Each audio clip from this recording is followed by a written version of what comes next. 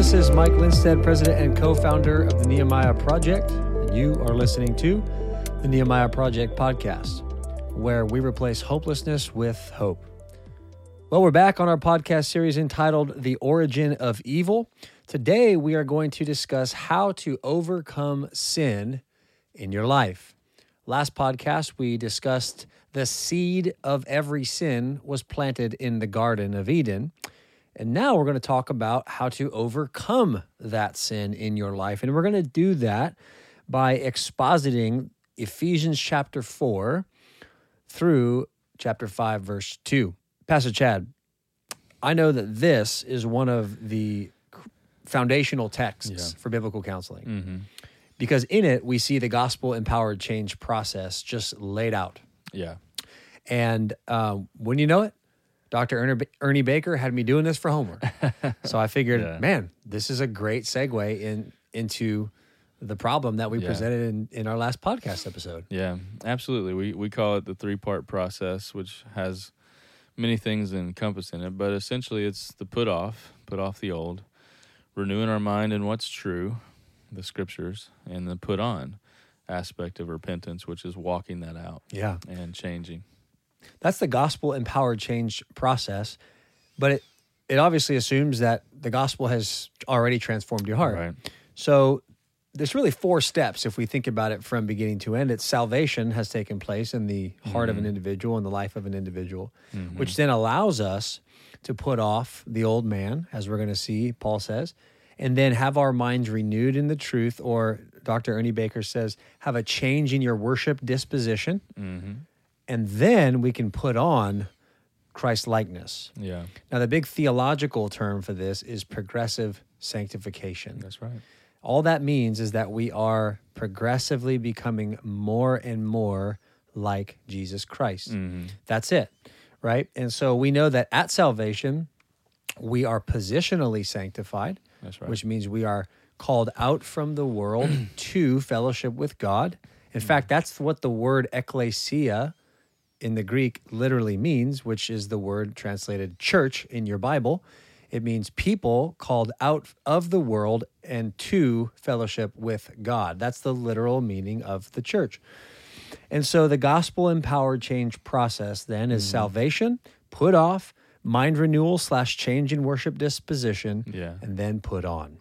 Yeah, another way to think of it is all true believers through salvation and the power of God's grace and the help of the Holy Spirit in true worship will possess sanctification, meaning Christ-likeness. We have that ability, as Paul says in Galatians 5:1, for freedom Christ has set us free. Because of the gospel, we now have freedom of choice. We can now choose voluntarily to follow Christ. However, we must stand firm. That same passage. For freedom Christ has set us free. Stand firm, therefore, and do not submit again to a yoke of slavery. So even though we have the ability to possess sanctification, our love for God compels us to strive toward sanctification. That's where we're working in tandem with God's Word and the Holy Spirit to be sanctified. There's a continual process of that. That's what we call progressive sanctification. Amen. Now, is progressive sanctification a process that will end at some point in your life? When you die. When you die, that's right. Now, do you need to be progressively sanctified to be saved? To an extent, but look at the guy who died next to Jesus on the cross. He didn't have a whole lot of time, did he? He didn't have the opportunity. Didn't have the opportunity, right. So this process is a process that basically then describes the Christian life. Yeah. That's basically it. And really, it's a reflection of the heart, meaning you will strive towards sanctification if you are truly saved. That's right. So that's why 1 John, James, many different letters and passages describe, and Jesus himself describes, you can judge a tree by its fruit, right? If you're truly changed by Christ, you will be truly changed, meaning you will change. And if you're not desiring to change, if you're not desiring to worship God and do what he's called us to do, because Jesus says in John 8, abide in my word and you will be truly my disciples. You will know the truth and the truth will set you free, right? Abiding in the word is the key factor there. That's abide is a Greek word. It's a verb that means to stay. To stay in the word, meaning to conform to the word. That's a reflection of truly being a disciple. So what we also see is if there's no desire for that, if there's no conviction to do that, what you're really saying is I'm not sure if I'm actually saved. Because a person who's truly saved will do that process, will desire to do that process, even though we will fail over and over again. Yeah, the book of Romans describes it this way, that God is righteous. When he saves you, he declares you righteous. He gives you his own righteousness, and that righteousness in you necessarily produces a practical righteousness through you. It's very straightforward. Oh, yeah. It's the life of God flowing down from heaven through your body out into the world. Yeah, we just came on the heels of Valentine's Day, right? And I like to use this analogy because if I say I love my wife, other people should be able to tell that I love my wife. How can they tell? By how I speak to her, by the time I spend with her, by my joy in pursuing her, by dating her, all those things, right? Now, if I did none of those things, I talked poorly about, didn't care about, just did whatever I wanted, but I said I love my wife, what would you say? No, you don't. No, you don't. Well, yes, I do. I say I love her. Yeah, but you don't. You don't do anything that... You don't do anything that proves that. Right. So you would rightly be questioning whether or not I actually love my wife. Precisely. Well, no different than with the Lord. It's very straightforward, Yeah. right? So we're going to be looking at Ephesians chapter 4, verse 1 through Ephesians chapter 5, verse 2. And we have a little outline here that we put together, and I'll read it to you. The first section is in chapter 4, verses 1 through 6. It's called the exhortation to godliness and unity. The next section in verses 7 through 12 is the example of unity in diversity. The next section in verses 13 through 16 is the exercise of diversity that leads to growth in maturity and love.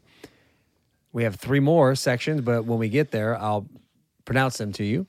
But let's first look at the exhortation to godliness and unity in verses 1 through 6 of chapter 4. The Apostle Paul says this, "Therefore, I, the prisoner in the Lord, exhort you to walk worthy of the calling with which you have been called, with all humility and gentleness, with patience, bearing with one another, being diligent to keep the unity of the Spirit in the bond of peace. For there is one body and one Spirit, just as also you were called in one hope of your calling, one Lord, one faith, one baptism, one God and Father of all, who is over all and through all and in all." So there we have the exhortation to godly living and to unity. Now let's go back up to the top. We have the word exhort up there in the very first verse. Now, what is an exhortation, Chad? To challenge, to encourage, to essentially encourage someone to walk or to live in the way that the scriptures would describe. That's right. It's the Greek word parakaleo. It means I personally call you. I personally summon you, right? It's got a little bit more of a serious tone to it, right? Than, hey, bud, come on, It's like, no, this is very important. Right. I exhort you to walk, which is a Hebrewism for live life, right? It's a euphemism, particularly in the Hebrew culture. They would say that quite often. I encourage you strongly to walk in a manner worthy of which you have been called. Now, that word "called" is a salvific term, right? It is ex kaleo, means to be called out from and to God. Right. Kaleo means call. Ek means out to and from. So that's what he's saying. He's like, look, this reality has taken place in your life called salvation. That's what the first 3 chapters are all about, right? Right. And they're amazing chapters. So that's the assumption here. Like, we can't ask somebody who isn't saved to put off and put on, right? Because they don't have the ability to change their worship dispositions. Right. Ephesians 2 would remind us that we're dead in our trespasses and sins. Without the Lord calling us out, without salvation, without regeneration, we can't expect a lost person to desire God, because on our own we do not desire God. That's right. So you're asking someone to do something that they're incapable of doing. Right. And the only person that can change that is the Lord Jesus Christ. That's right. He can change that. And so if we are asking someone who isn't saved to put off, put on, effectively what we're really trying to do then is we're trying to exercise cognitive behavioral therapy. Right. Just change your thinking, right? Yeah, but my mind is broken. Right. I worship the wrong thing. Right? Exactly. And that's the difference between biblical counseling and that of cognitive behavioral therapy. It's similar in practice, in the practicalities of it, right? To renew the mind, to then walk that out and change. But if there's no standard of truth, if there's no opening the eyes to the truth of God's word, you cannot change. You're just going to shift one sin for another. That's right. You'll change from a more graphic sin or something that's causing more harm to something that's lesser and causes less harm in this more life. socially acceptable or Right. whatever. But What cognitive behavioral therapy is fundamentally lacking is the gospel. that's right. Well, and there's no standard of truth. The other issue in the cognitive behavioral therapy is the goalpost always changes. And the person is the one who really gets to decide what that new thinking is, right? The counselor is only helping that person to say, well, you don't want to do this. What would you like to do? What would you like to be thinking? And then they help them think that thing. So the standard of truth constantly moves. So Paul is assuming that he's speaking to saved individuals when he has this exhortation to godliness. And then he describes how that can be done in verse 2 and verse 3. He says, with all humility and gentleness, with patience, bearing with one another in love. Now, here's an interesting little historical note on that word humility. That word humility really didn't exist before Paul started to use it as he exhorted Christians to walk in this particular way. So really, it's a word that Christians really coined. It's kind of like how they took the word agape. Although that word did exist, they started to apply it to the love of God because it's the love of choice, right? And so just an interesting side note there. But basically, what is humility? Well, it's gentleness, it's patience, it's bearing with one another in love. And I love how he puts bearing with. I mean, when I say bearing with, what does that make you think of? Like, I'm underneath something heavy, right? I'm thinking of bearing load. I'm thinking of hard work, right? Right, because we're all under the same load. That's right. That's why we have to do it in humility, because the same thing that we would exhort someone else with is what we're exhorting ourselves in as well. So you can't have pride in that as if I've got it figured out and you need to get your act together. It's I have to love and serve the Lord and listen to what his word says, and I'm exhorting you to do the same thing because he is Lord. That's right. Right? Jesus says, why do you look at the speck that is in your brother's eye, but do not notice the log that is in your own? That's right. Right? He says, hey, take care of that log that's sticking out of your eye before you try to help your brother take care of that speck that's in his eye. To exhort someone pridefully is an oxymoron. Yeah. That wouldn't make any sense in the context of God's word. And we do that so often, don't we? Oh, yeah. We do that so often. I've got this figured out. Why can't you figure it out? Yeah, right. It's easy, bro. Yeah. It's like, no, actually, it's actually impossible It's actually without the gospel. Very difficult. Actually. Yeah.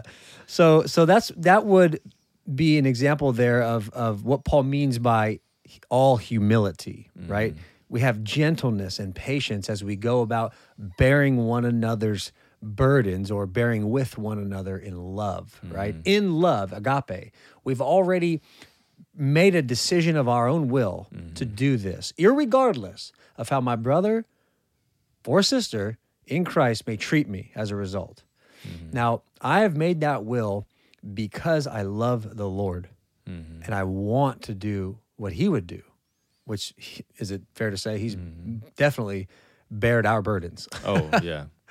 He's our example. Paul right. points to that in Philippians 2, right? Who didn't consider his position as God something to be desired, but he lowered himself to the form of a servant so that we could be saved and that we would worship and bow the knee to him. That's right. So that speaks to our disposition or our attitudes right there, right? We're going to do this in gentleness and patience and humility. We're going to bear with one another in agape love. Verse 3 says, being diligent. That word means to fully apply oneself, to make a speedy commitment to accomplish all that God assigns. So we're going to be steadfast in our commitment. We're not going to be vacillating in our commitment. We're going to fully apply ourselves to do what? He says, to keep the unity of the Spirit in the bond of peace. This unity that he refers to here is the harmony that is resultant from a bunch of people who share the likeness of the nature of God. That's what happens when you get a bunch of Christians who are genuinely worshiping the Lord and desiring to carry out his word. You get unity and you get peace. Irene in the Greek. We've talked about peace. Go back and listen to our podcast entitled, Do You Have Peace? It is a phenomenal topic. But that is the result that Paul is calling us to. He says, when you walk in a manner worthy of the calling with which you have been called, that's your salvation, and you do it this particular way in all humility, and you are diligent, you are unwavering in your commitment to do this, you will have unity and you will have the bond of peace. Absolutely. We're all working towards the same goal. Yeah. Right? Now, here's where the unity is anchored to in verses 4 through 6. He says, there is one body, there is one spirit, there is one hope of your calling, there is one Lord, one faith, one baptism, and one God. That word one is simply the primary number one. Yeah. There's one. Yeah. All right? We're all anchored back to the same God with the same faith, that is the system of doctrine that explains this God through his own revelation, and we are all baptized into one spirit, okay? Therefore, it is actually possible to have unity. Yeah. It's actually possible because we all believe the same thing, because all what we're believing is all coming from the same God. That's right. That's right. And I love how you pointed that out, because the question may arise in someone, well, how come there's so many different, teachings and so many different things? And by and large, it's oftentimes false teaching, falsehoods that are not what the gospel is and not what the actual meaning of the text says and what God's word says that it is, right? We go off into mystical places or works-based places or religiosity or whatever you want to fill in the blank with. And we're just to be conformed to the text, knowing what the Word of God actually says and means. That's right. And the craziest thing about this whole, everything you just said, is this is kind of how Jesus set it up. Yeah. Right? You go to the parables of Matthew, and in Matthew chapter 13, and there is the parable of the wheat and the tares. He says in chapter 13, verse 24, he presented another parable to them, saying, the kingdom of heaven may be compared to a man who sowed good seed in his field. And while his men were sleeping, his enemy came and sowed tares among the wheat and went away. But when the wheat sprouted and bore grain, then the tares became evident also. The slaves of the landowner came and said to him, Sir, did you not sow good seed in your field? How then does it have tares? And he said to him, An enemy has done this. And the slaves said to him, Do you want us then to go and gather them up? But he said, No, for while you are gathering up the tares, you may uproot the wheat with them.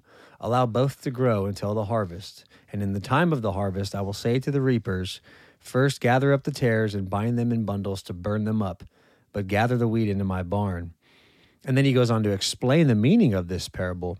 And basically, just for time's sake, he basically says is that you're going to have believers and unbelievers in the world, right?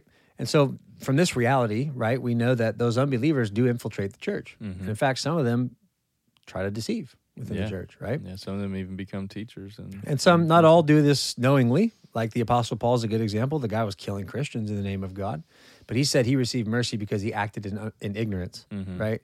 So he didn't know what he was doing was actually against God's will, right?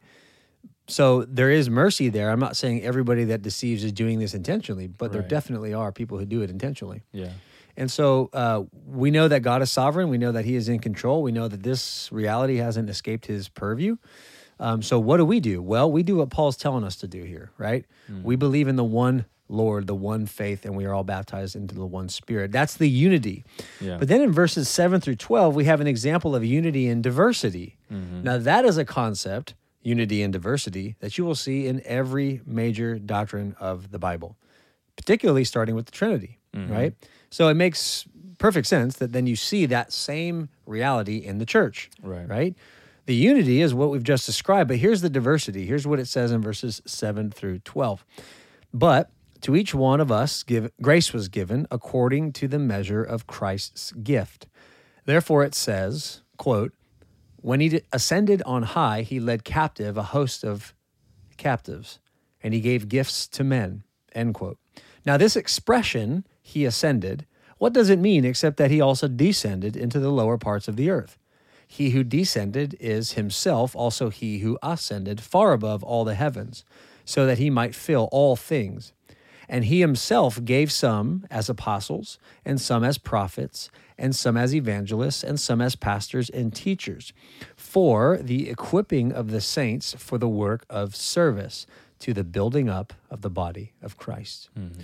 So we have unity in diversity here. Yeah. The diversity is the giftings that Christ has given to all of the members of his own body, right? Now, let's kind of dive into this because we see the inner workings of this diversity and how it all works together as a system to produce tighter unity. Yeah. Right? So what do we see here in verse 11 and 12, Chad? Well, we see the apostles and the prophets, then we see evangelists, then pastors and teachers. And we have to understand, if we take the right hermeneutic, right, the literal, grammatical, historical hermeneutic to understand this helps us understand that he gave the apostles and the prophets, this was for a time, right? The prophets we see all throughout the Old Testament. The last one that we see in Scripture is John the Baptist. That's right. Right? That gift of a prophet dies there because the need for it has died because Christ comes, who's the ultimate prophet, the Word of God. He confirms all the Old Testament and explains what all of it meant, right? Yeah, he's the last Old Testament prophet. Yeah. You do see a few New Testament prophets, but the reason why you do see that is not because the gift continues on today, but it's because at the time we see them in the book of Acts, like Agabus in chapter 11 of Acts, the Bible hadn't been written fully, right? So the prophets were still revealing the will of God. And that was the purpose of the prophet. That's right. Right? And one little side note, those that would claim to be prophets today, they would have to do it in the context by which Scripture aligned it, which means speaking the Word of God. And there was a measurement of that. There was a consequence of being a false prophet.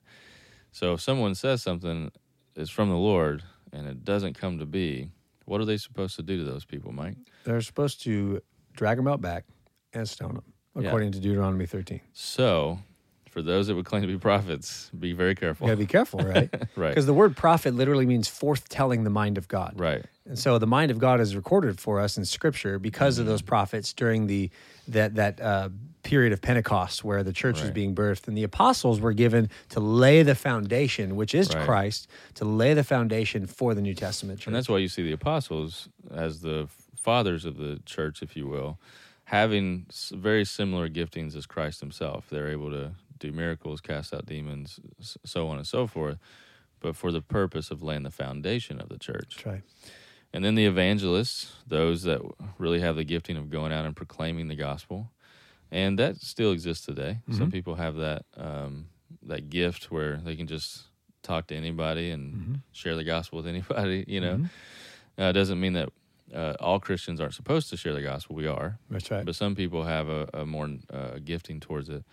But then you see the pastors and the teachers. That word is the same word, pastor, teacher, same word that's synonymous with an elder, which we see set up in the New Testament epistles where Paul's writing the letters to Timothy and Titus and so on and so forth of what an elder is and how an elder is to operate. And elders are essentially managers, have the gift of being able to teach and being able to expose and explain the Scriptures to the congregation for the purpose of building up the body. And so that's the main office that we see today in the church, is that office of elder, teacher, pastor, to shepherd the people. And we do that through not saying something new, but explaining the Holy Scripture of God for our people to understand and to obey. That's right. And if you do that for a lifetime, you'll be finding out new stuff all the time. That's right. Yeah, it's a deep well. Hey everyone, it's Mike here. If you enjoy listening to the Nehemiah Project podcast, then we'd ask you to consider becoming a builder. What is a builder? A builder is a monthly donor, someone who believes in what the Lord is doing through the ministry of the Nehemiah Project. And one of the many things that we do is this podcast. Our goal with the podcast is to educate people on what the Bible actually says and to encourage people to carry out the truth in their lives. And so we need the monthly donations from our builders in order to continue this ministry. So if you want to keep hearing these podcasts, we'd encourage you, head on over to tnproject.org/donate and become a builder today.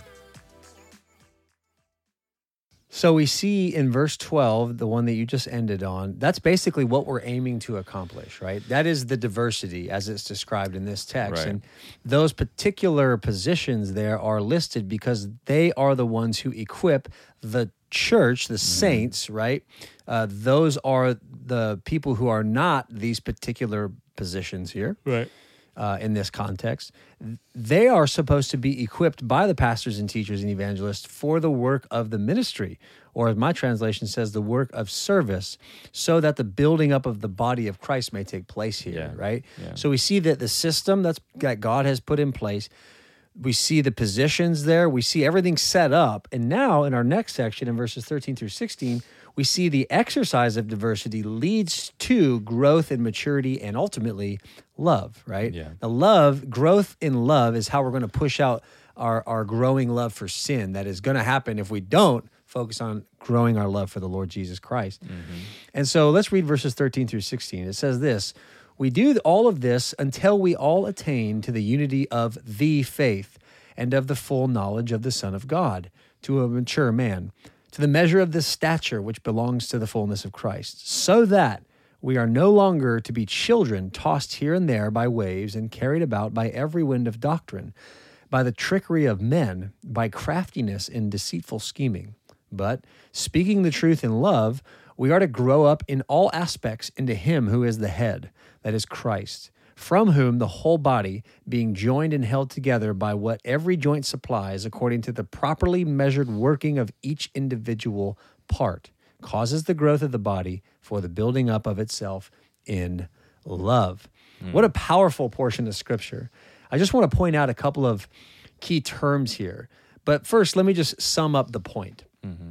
The point is that when we get saved, we're little babies in Christ. Mm-hmm. God does not want us or expect us to stay infants in Christ.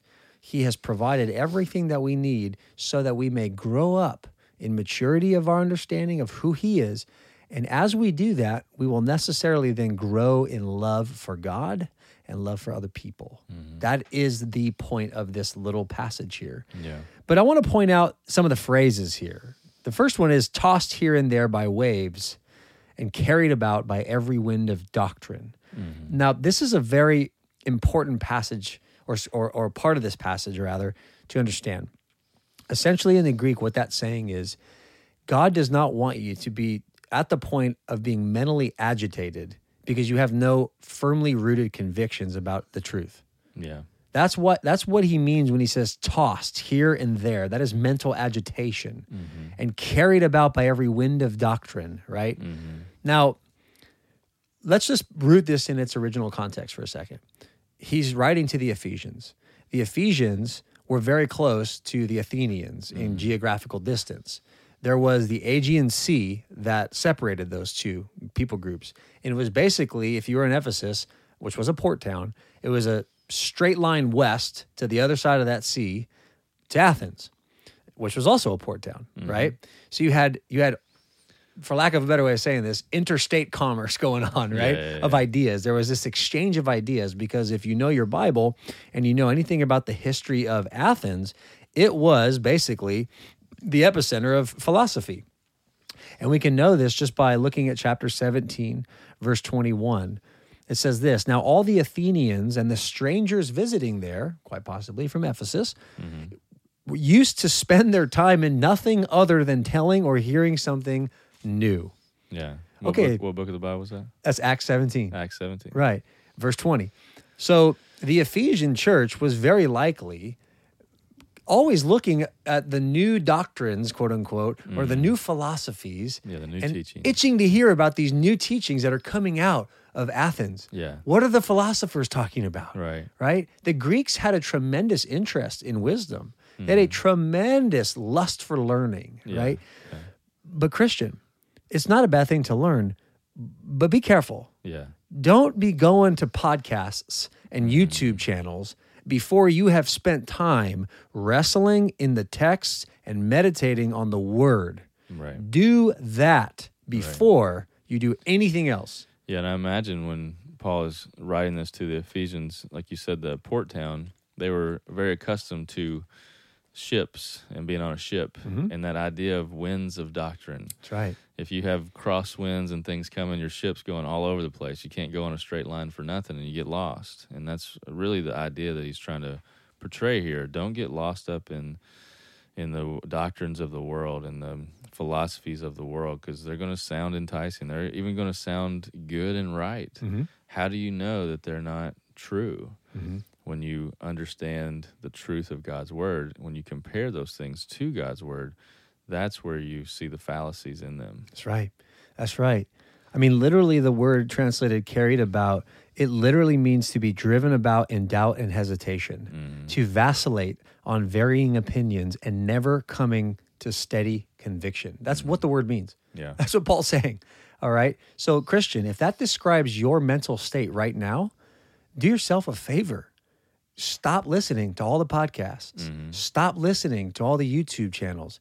Just wrestle with the text. Right. Get in the word and depend on the Spirit of God that has been given to you to give you understanding. Yeah. Cry out for it. Call out for it. Proverbs chapter 2, verses 1-6 promise that he'll give it to you. Trust God. Yeah. Go to Bible Hub and click on Strong's Concordance and look up the words Start learning in Greek, and then what do they actually mean? That's right. That'll help you understand what is actually being said here. There's a place for learning from others. Yeah. But if you find yourself constantly vacillating, you're not at that place yet. You need to learn from the Lord. Right. You need to understand that he has given you his word and he's placed you in a local church who have qualified elders. Well, hopefully. That's another thing is go to 1 Timothy 3, go to Titus 1. What is a qualified elder? And you see all the character qualifications. So you can at least know, okay, this man seems like a qualified man of God. And then hopefully if he's teaching the scriptures, that's another thing to check, able to teach. Is he able to explain what the actual scripture says? And you can only know that if you know what the actual scripture says. Right. You should be able to, we say this all the time in our church, when we're preaching, you should be able to look at the passage we're talking about and see what we're saying. You should be able to see it for yourself. And that's how you know you're being taught rightly. So that's what Paul is exhorting his people to do, is stop vacillating, right? Be careful. He says, be careful because of the trickery of men by craftiness and deceitful scheming. Now, this word trickery is literally dice playing. That's literally what it means, dice playing. Because there was a lot of deceitful scheming that went on when people were gambling with this dice rolling, right? Yeah. So these people are trying to get you. Like these false teachers who are in it for the money, which Jude talks about, which Paul talks about, which is so explicit. 2 Peter is basically all about that. They do it for the money, for the power, for the prestige. They're trying to get you, and they're trying to get what's in your pocket, all right? And they're going to get it because they're good at it, right? Yeah. Especially if you don't know what the Bible says. You're going to be tossed to and fro. And so Paul, the good pastor that he is urging his people to stop it. Stop listening to those Athenians. I was just there, right? Go back and look at Acts 17. He's like, I was just there. They don't love Jesus. Right. Right? They don't know what they're talking about. Right. And they don't love you because they don't love Jesus. Yeah. Understand that, Yeah. right? So then he transitions from that exhortation into the exhortation to the exercise of the gospel-powered change process. And that's going to be in chapter 4, verses 17 through 24. Let's go ahead and read it. Therefore, this I say and testify in the Lord, that you no longer walk just as the Gentiles also walk, in the futility of their mind, being darkened in their mind, alienated from the life of God because of the ignorance that is in them, because of the hardness of their heart. And they, having become callous, have given themselves over to sensuality for the practice of every kind of impurity with greediness. But you did not learn Christ in this way, if indeed you have heard him and were taught in him, just as truth is in Jesus, to lay aside, in reference to your former conduct, the old man, which is being corrupted in accordance with the lusts of deceit, and to be renewed in the spirit of your mind, and to put on the new man, which in the likeness of God has been created in righteousness and holiness of truth. So that's the whole exhortation to exercise the gospel-empowered change process. But let's look at the picture of the old man in verses 17 through 19. Chad, just notice some of these verbs that Paul brings out. First of all, the futility of their mind, the darkened status in their mind, the fact that they are alienated from the life of God because of the ignorance that is in them, because of the hardness of their heart, and they've become callous. I mean, this is a dire picture here. Oh, yeah. It's just a reflection of what he wrote earlier, like I said in Ephesians 2, dead in our trespasses and sins. A dead man cannot reason, cannot choose, cannot think. It literally can do nothing except Right. decompose and get worse. Exactly. And so that's what Paul is pointing out here, is for those who are not in Christ, they're going the way of death. We talk about slavery to sin all the time. Without Christ, we're all slaves to sin, and the path is death, right?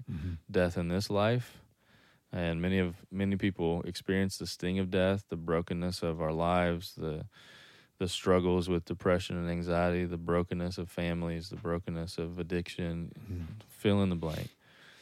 And that's the way of the world. The world promises everything, but it actually takes away everything. That's right. And the sadness is the lost person doesn't see the difference. Is why the first thing that they need is Christ. And that's what he reminds them in verse 20. But this is not the way you learned Christ, right? This is not you if you claim to know Christ. Right. I mean, the word callous here means literally to be past the point of feeling. Like you are dead, you are hard, you are crusty. That's the hardness of heart, recalcitrant, and you're past the point of feeling. You can't feel what God intends for you to feel with the fact that your sin is just destroying your life, right? That's right. You have no comprehension of the seriousness of your state of existence. And I think it's interesting how he uses the word sensuality, right? Which is the opposite of being past the point of feeling. It's to give yourself over to feeling to the max. Right. Right? In the Greek, it literally means outrageous and licentious conduct. Conduct that is shocking to public decency. Oh, yeah. So this is where you get sexual immorality, pornography, orgies, drugs. Yeah. Fill in the blank. Not publicly acceptable behavior. Yeah. Right? But this is all sin, basically. I mean, yeah, we can make the argument there's like, quote unquote, little sins that people are cool with. And we see that all the time.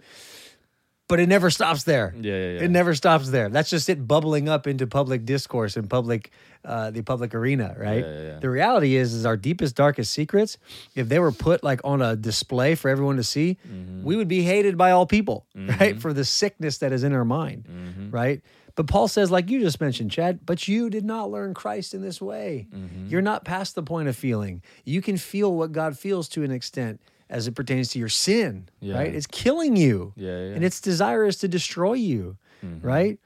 And I love how he says this in verse 21, just as truth is in Jesus. You know where truth resides? It's with the Lord. Yeah. He's the truth. That's the only place. That's right.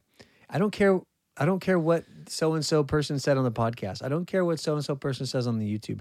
I don't care what your feelings are telling you, right? All those things may have utility, but look, the truth is in Jesus. What does Jesus say? That's what I'm concerned with. Yeah. That's what you should be concerned with, That's Christian. Right. That's why we can trust the Word of God, because all of it, the canon of Scripture, the Bible we have, is all attached and affirmed and confirmed by Jesus himself, right?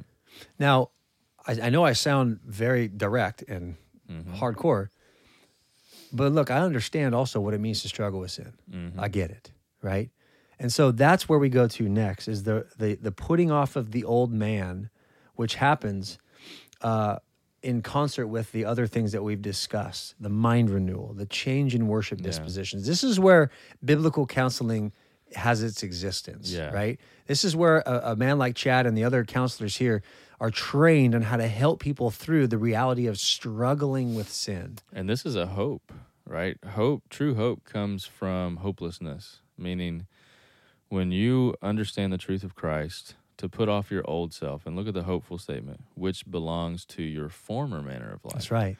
Meaning, if you're in Christ, you're a new creation, 2 Corinthians 5:17. Amen. The old has passed away, and behold, the new has come. There is a new heart, a new man. Those old sins no longer define us. That's the hopeful statement. But hope comes from recognizing that sin and calling it sin, right? Which allows us to change. Right, to practice speaking the truth in love, right? He says that back in verse 15. Speaking the truth in love is how we grow up in all aspects into Christ. Right?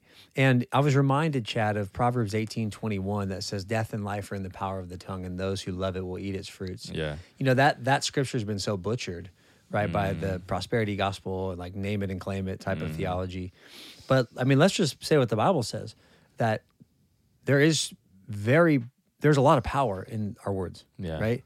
We don't have power to make things appear out of nowhere, right? We don't have God's creative power in that sense.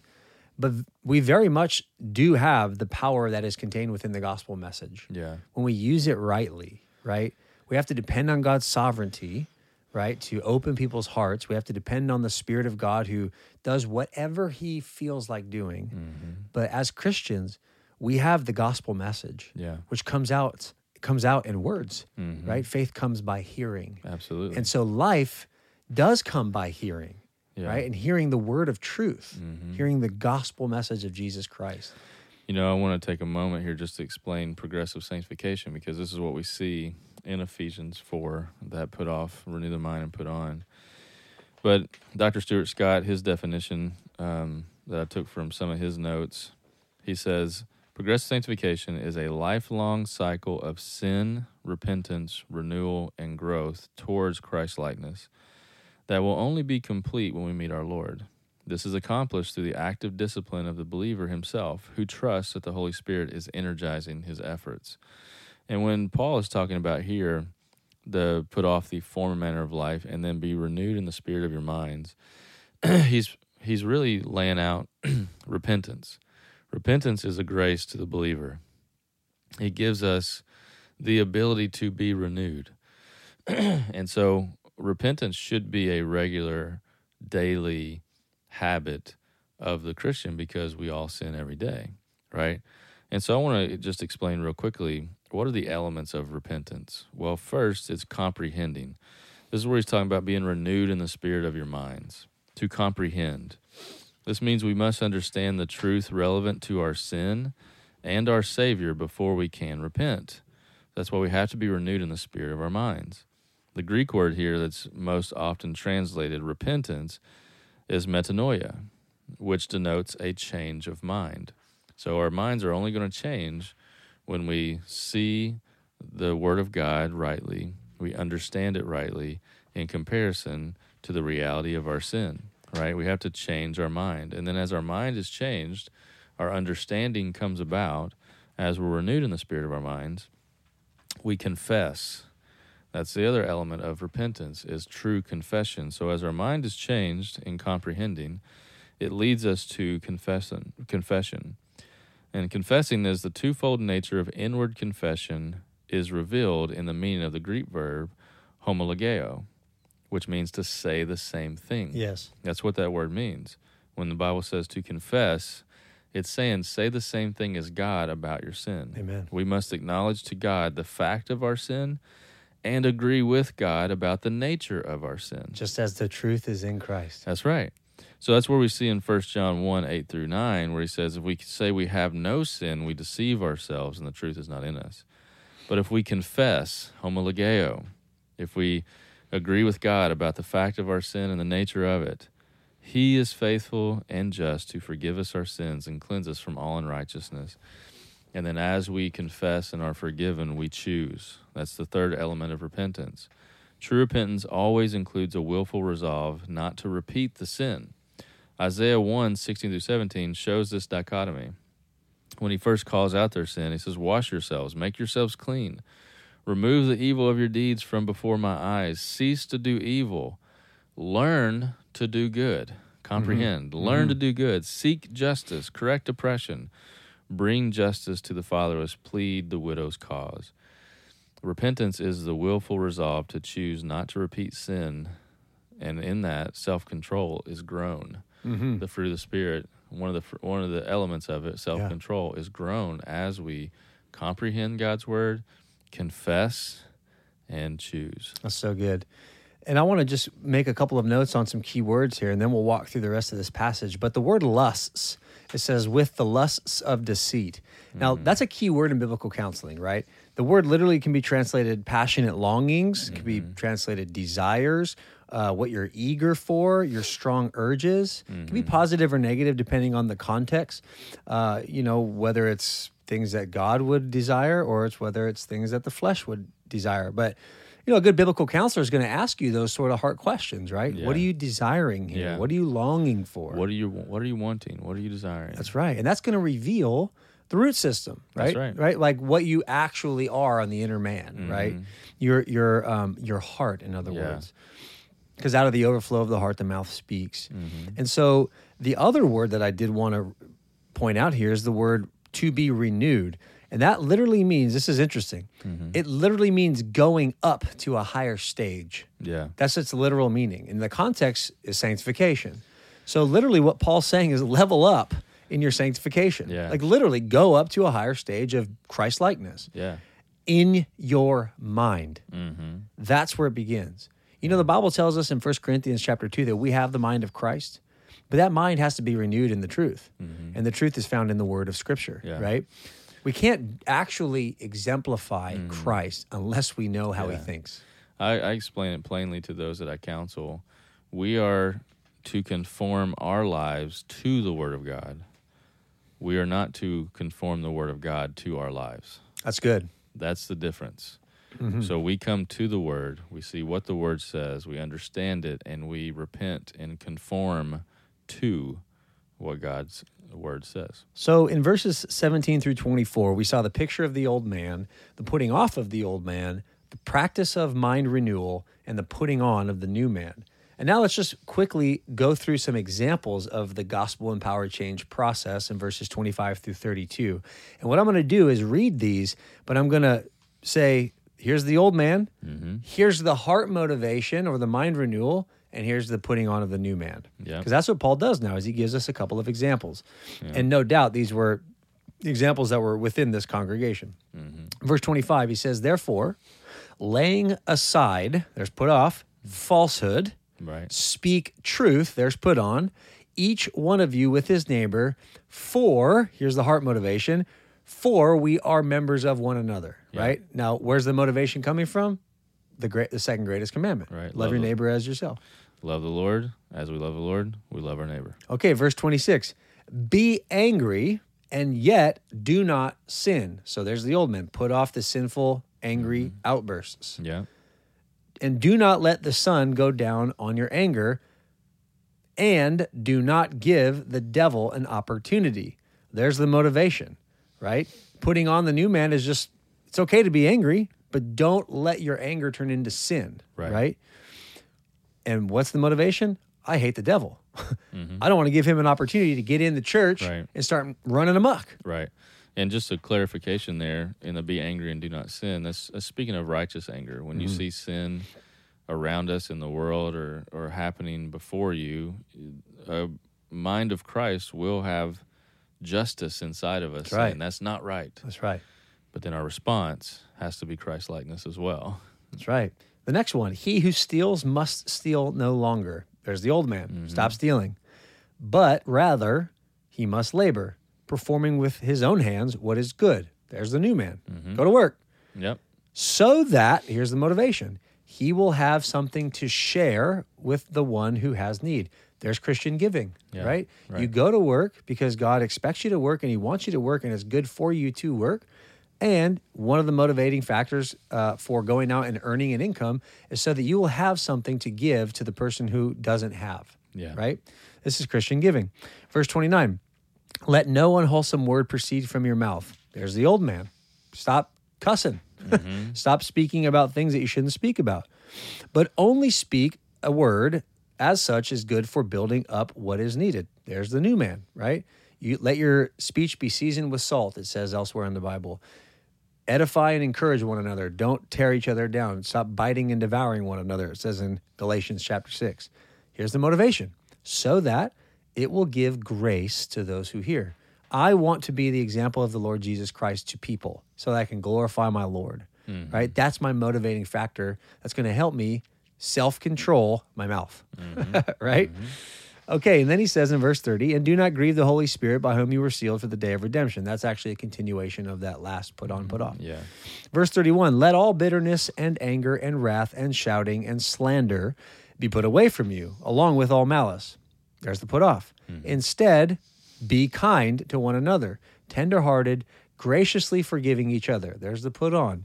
Just as, here's the motivation, God in Christ also has graciously forgiven you. There is the gospel-empowered process of change. That's right. Put off, have your mind renewed, have your worship dispositions changed, and put on the new man. And here, in chapter 5, verses 1 through 2, is the exercise of Christ-like love. Therefore, be imitators of God as beloved children, and walk in love, just as Christ also loved us and gave himself up for us, an offering and a sacrifice to God as a fragrant aroma. Well, we hope that this podcast has helped you understand the gospel-empowered change process. It is, just as a way of review, first and foremost it requires salvation. And then once an individual is saved, they can rightly put off the old man, have their mind renewed in the text of Scripture, and change their worship dispositions, and then they can put on the new man, which is created in the likeness of Christ. Yeah. Any final words, Chad, before we sign off today? Just the encouragement of this is a place of hope and joy. You don't want to keep the old man. It leads to death. But Christ in his mercy, for those that he's saved, has renewed our mind and given us the opportunity and the ability to love God, to be made in the image of Christ, to put off the old man, to be able to choose Christ. Those are graces. That's joy. And if your heart bucks against that, see it for what it is. It's sin. And if there is zero desire, the issue may be greater that salvation hasn't taken place yet. And we encourage you to put your faith in Christ. Amen. Well, we thank you all for listening to another episode of the Nehemiah Project Podcast, and we'll talk to you soon. Bye. Thanks for listening to the Nehemiah Project Podcast. For more resources about addiction recovery, suicide prevention, and overcoming other life-controlling issues, you can follow us on Facebook and Instagram, and visit our website, tnproject.org. If you or someone you love is struggling, don't hesitate to reach out to us by calling 985-205-3022.